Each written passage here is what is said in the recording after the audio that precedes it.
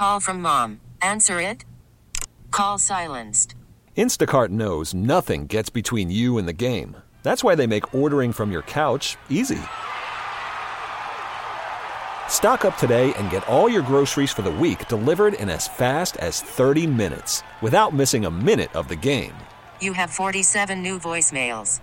Download the app to get free delivery on your first 3 orders while supplies last. Minimum $10 per order. Additional terms apply. Spring is a time of renewal, so why not refresh your home with a little help from Blinds.com? We make getting custom window treatments a minor project with major impact. Choose from premium blinds, shades, and shutters. We even have options for your patio, too. Blinds.com invented a better way to shop for custom window treatments. There's no pushy salespeople in your home or inflated showroom prices. Our design experts can help you find the perfect window treatments on your schedule. We'll even send free samples directly to you. Plus, we can handle the measuring and installation for you. Unlimited window treatments installed for just one low cost. And with Blinds.com, you'll always get transparent pricing. No hidden fees. Our free shipping and 100% satisfaction guarantee can put the spring back into your step and into your home, too. Shop Blinds.com right now and save up to 45%. Up to 45% off for a limited time at Blinds.com. Blinds.com. Rules and restrictions may apply. We have a full plate, full board, full rack of sports to get to. And that does put me in much better spirits. And the Yankee result, which had me very agitated and very annoyed. Let's just say that result was like the roller coaster of emotions. 5-0 thinking it's going to be a layup. Then yelling and screaming that J-Hap can't get an out. Then wondering what in the world Aaron Boone was doing as far as bullpen management. And then we got some clarity to that after we found out about Tommy Kahnle and the undisclosed absence. So, of course, now you're speculating maybe it's an injury in this pandemic world that we live in. Maybe it is COVID. So, no answers quite yet on what's going on with Tommy Kahnle. But when the Yankees yucked up the lead in the bottom half of the 8th inning, I was like, wow, this is going to be a miserable night. And I thought I'd be coming on the air roasting Aaron Boone. Not going to do that now. That's why you always have to be mindful. And you always have to be aware of what you hear in the post-game presser as like we read, react, and watch a game. Because, trust me, I was boiling. I was hot. I was heated. I was ticked off. I was just wondering why Jonathan Loáisiga would get a third inning of relief. Well, now we know why Jonathan Loáisiga got a third inning of relief. But the good news for the Yankees, they were playing the Baltimore Orioles. And when you play the Baltimore Orioles, good things usually tend to happen for the Yankees. And a Gio Urshela walk, a DJ LeMahieu single, and then a 3-run blast off the bat of Aaron Judge. Judge turning on the fastball. Judge hitting the ball with authority.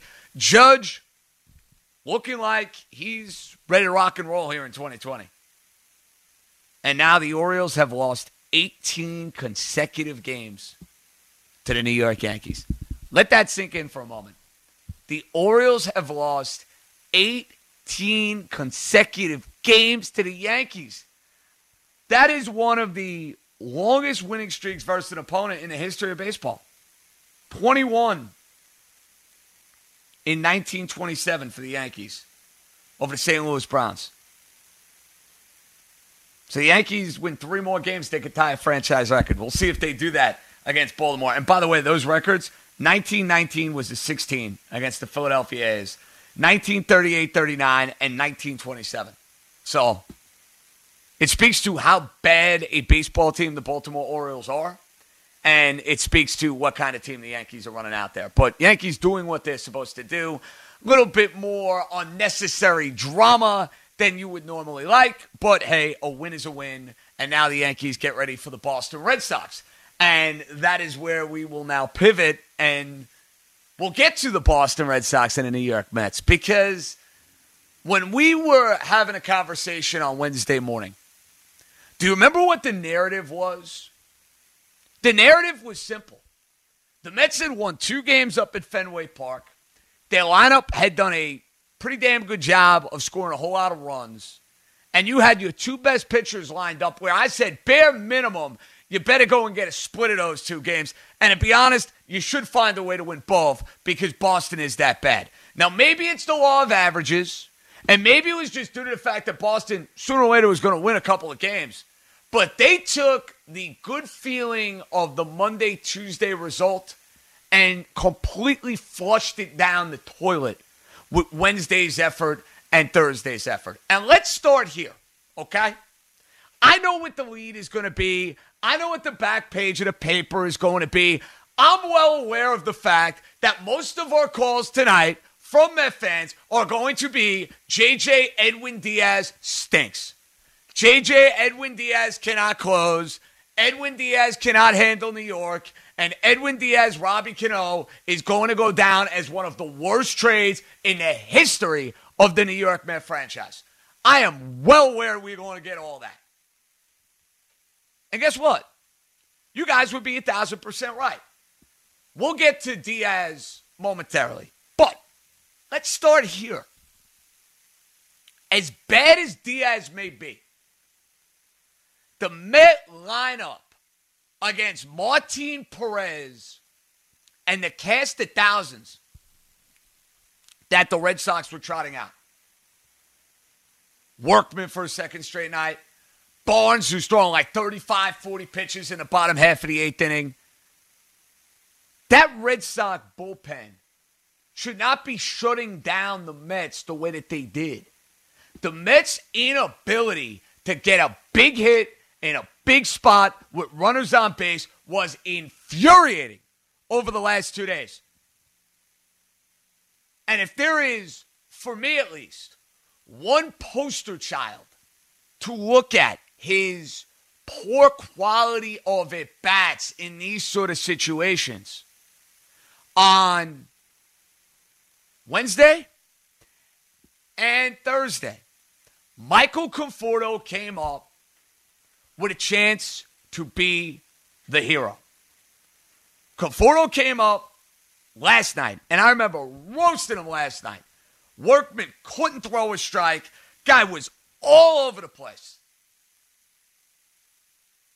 No command, no control, no feel, bases loaded, 2-0 count, and Conforto swinging, hacking away 2-0 when you got a pitcher who can't throw a strike. That's an inexcusable approach at the plate. Now, let's take it to Thursday night when the Mets were threatening against Matt Barnes, where you get Alonso hit by a pitch, where you get a J.D. Davis single, and Pete Alonso wisely pushing the limit, testing Kevin Pillar, who was sleeping, basically thinking there's no way in the world Alonso's going to try to get to third on me. Well, he did. And you got first and third with one out, and Conforto up at the plate. I'm sorry. He's got to get that running. Second straight night, Conforto has come up with a chance to be the hero, and he has failed, and he has failed miserably. Conforto has talent. I've always been a fan of his swing. He's got pop. Talked about this a couple days ago. He should be a better player than he is. It's not to say he's a bad player. He's not. He should be a better player than he is. And he has not been a good Met as far as hitting in the clutch. No, he got that walk-off hit against the Nationals last year. Conforto, in a lot of big situations, can be pitched to. And he just doesn't scare me in those situations. That's really the best way to look at it. Like, if you're an opponent and you're going up against Conforto with the game on the line, he's not keeping me up at night. It's not going to be as tough and out as a McNeil or an Alonso. And that's credit to those two guys. Understandable. But Conforto, runners on base. Come on, man. Hit a sac fly. Yesterday, don't be swinging for the downs, 2-0, when you got a pitcher who can't throw a strike. That is a storyline that is going to get lost in this game here on Thursday. 1 for 10 with runners in scoring position. 9 left on base. That is bad situational hitting. They had a chance with Conforto. They had a chance with Jimenez. They had a chance with a runner on base with Pete Alonso, and he ended up striking out to end the game. Brutal offensive outputs. Now let's get to the gift that keeps on giving. And I don't say that in a good way for you guys who are listening who are Met fans. I say that for me as someone who is always thirsty for sports talk radio material. Edwin Diaz is just one of those guys that is just going to light it up, and he's going to light it up for all the wrong reasons. Edwin Diaz can't pitch in New York. I think we are coming to that conclusion more and more and more with each passing day. And if you go back to Saturday, when Diaz served up the game-tying home run to Marcell Ozuna, the Mets and Diaz and everybody involved could basically give you the spin zone of stuff's still good. He's making his pitches. The command is there. Got beat. Got beat by a good hitter, and what are you going to do? You cannot spin that watching the ninth inning with Edwin Diaz on the mound against the Boston Red Sox, because it was one of those innings, and if you were watching the broadcast on Fox, John Smoltz and our buddy Kevin Burkhardt were all over it. He was beyond lost mechanically. Beyond lost. He had no idea where the ball was going. That slider command was a total mess. He's basically flying open with his, mechanics, and that's why his pitches are all over the place. And Edwin Diaz threw 30-something pitches, hit Jose Peraza to send in a run, and is not exactly someone who is inspiring confidence a week into the year.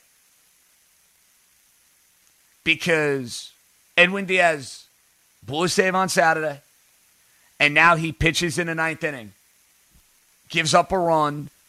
It could have been way worse. Paul Sewald actually kind of salvaged things a little bit by coming in and getting a couple outs and not giving up another run. But how can anybody with a straight face honestly sit there and tell you that as a Met fan, you have confidence with Diaz in the ninth inning? From what I've seen over the first week of the year, and it is not even close, the stuff for Familia, the overall look and feel of Familia has looked drastically better than Diaz. I don't know how many more of these performances you need to see if you're Luis Rojas. The more and more you see, the more and more it becomes painfully obvious that Edwin Diaz is going to end up as one of those guys who can't handle New York. Like, does anybody envision a happy ending here? Now, listen, I'll be the first to admit I'm dead wrong. If in a year from now, Edwin Diaz is great with the Mets and he's closing out games and we're laughing about, these first 2 years. But he's basically picking up right where he left off a season ago. And that season ago was an embarrassment, okay? He doesn't even have to deal with the pressure of dealing with the fans. He doesn't even have to deal with 20 reporters in front of his face. Even with all of these, different restrictions and this and that is going on, Diaz can't pitch. Can't get anybody out. You got to lead tomorrow or later on tonight against the Atlanta Braves. You're telling me you'd want Edwin Diaz out there closing the game? No way. We talked about this earlier, right before, baseball got going. That look. There will be a point in time where Edwin Diaz has to start the year as the closer because your bullpen will flow a lot better if he's there. I subscribe to that theory. I also subscribe to the theory that he better have an incredibly short leash. He has not earned any sort of benefit of the doubt here in a Met uniform because the minute he's put on the Met uniform, he has stunk up the joint. Is Diaz's performance the number one reason they lost this game tonight? No, it's not. But can you honestly tell me, moving forward, you want him over the weekend, 9th inning, 1-run lead against the Atlanta Braves, who, by the way, starting to find themselves against the Tampa Bay Rays, and now the Mets got to play 4 games against that team? Edwin Diaz is a nightmare. And this is a very disappointing end to this 4-game series for the Mets. You win the first 2 games, Walker pitches well, Peterson pitches well. To lose the DeGrom game, to lose the Mets game, and to see the offense perform like this, and to see Diaz perform like this, it is not ideal. Spring is a time of renewal, so why not refresh your home with a little help from Blinds.com? We make getting custom window treatments a minor project with major impact. Choose from premium blinds, shades, and shutters. We even have options for your patio, too. Blinds.com invented a better way to shop for custom window treatments. There's no pushy salespeople in your home or inflated showroom prices. Our design experts can help you find the perfect window treatments on your schedule. We'll even send free samples directly to you. Plus, we can handle the measuring and installation for you. Unlimited window treatments installed for just one low cost. And with Blinds.com, you'll always get transparent pricing. No hidden fees. Our free shipping and 100% satisfaction guarantee can put the spring back into your step and into your home, too. Shop Blinds.com right now and save up to 45%. Up to 45% off for a limited time at Blinds.com. Blinds.com. Rules and restrictions may apply.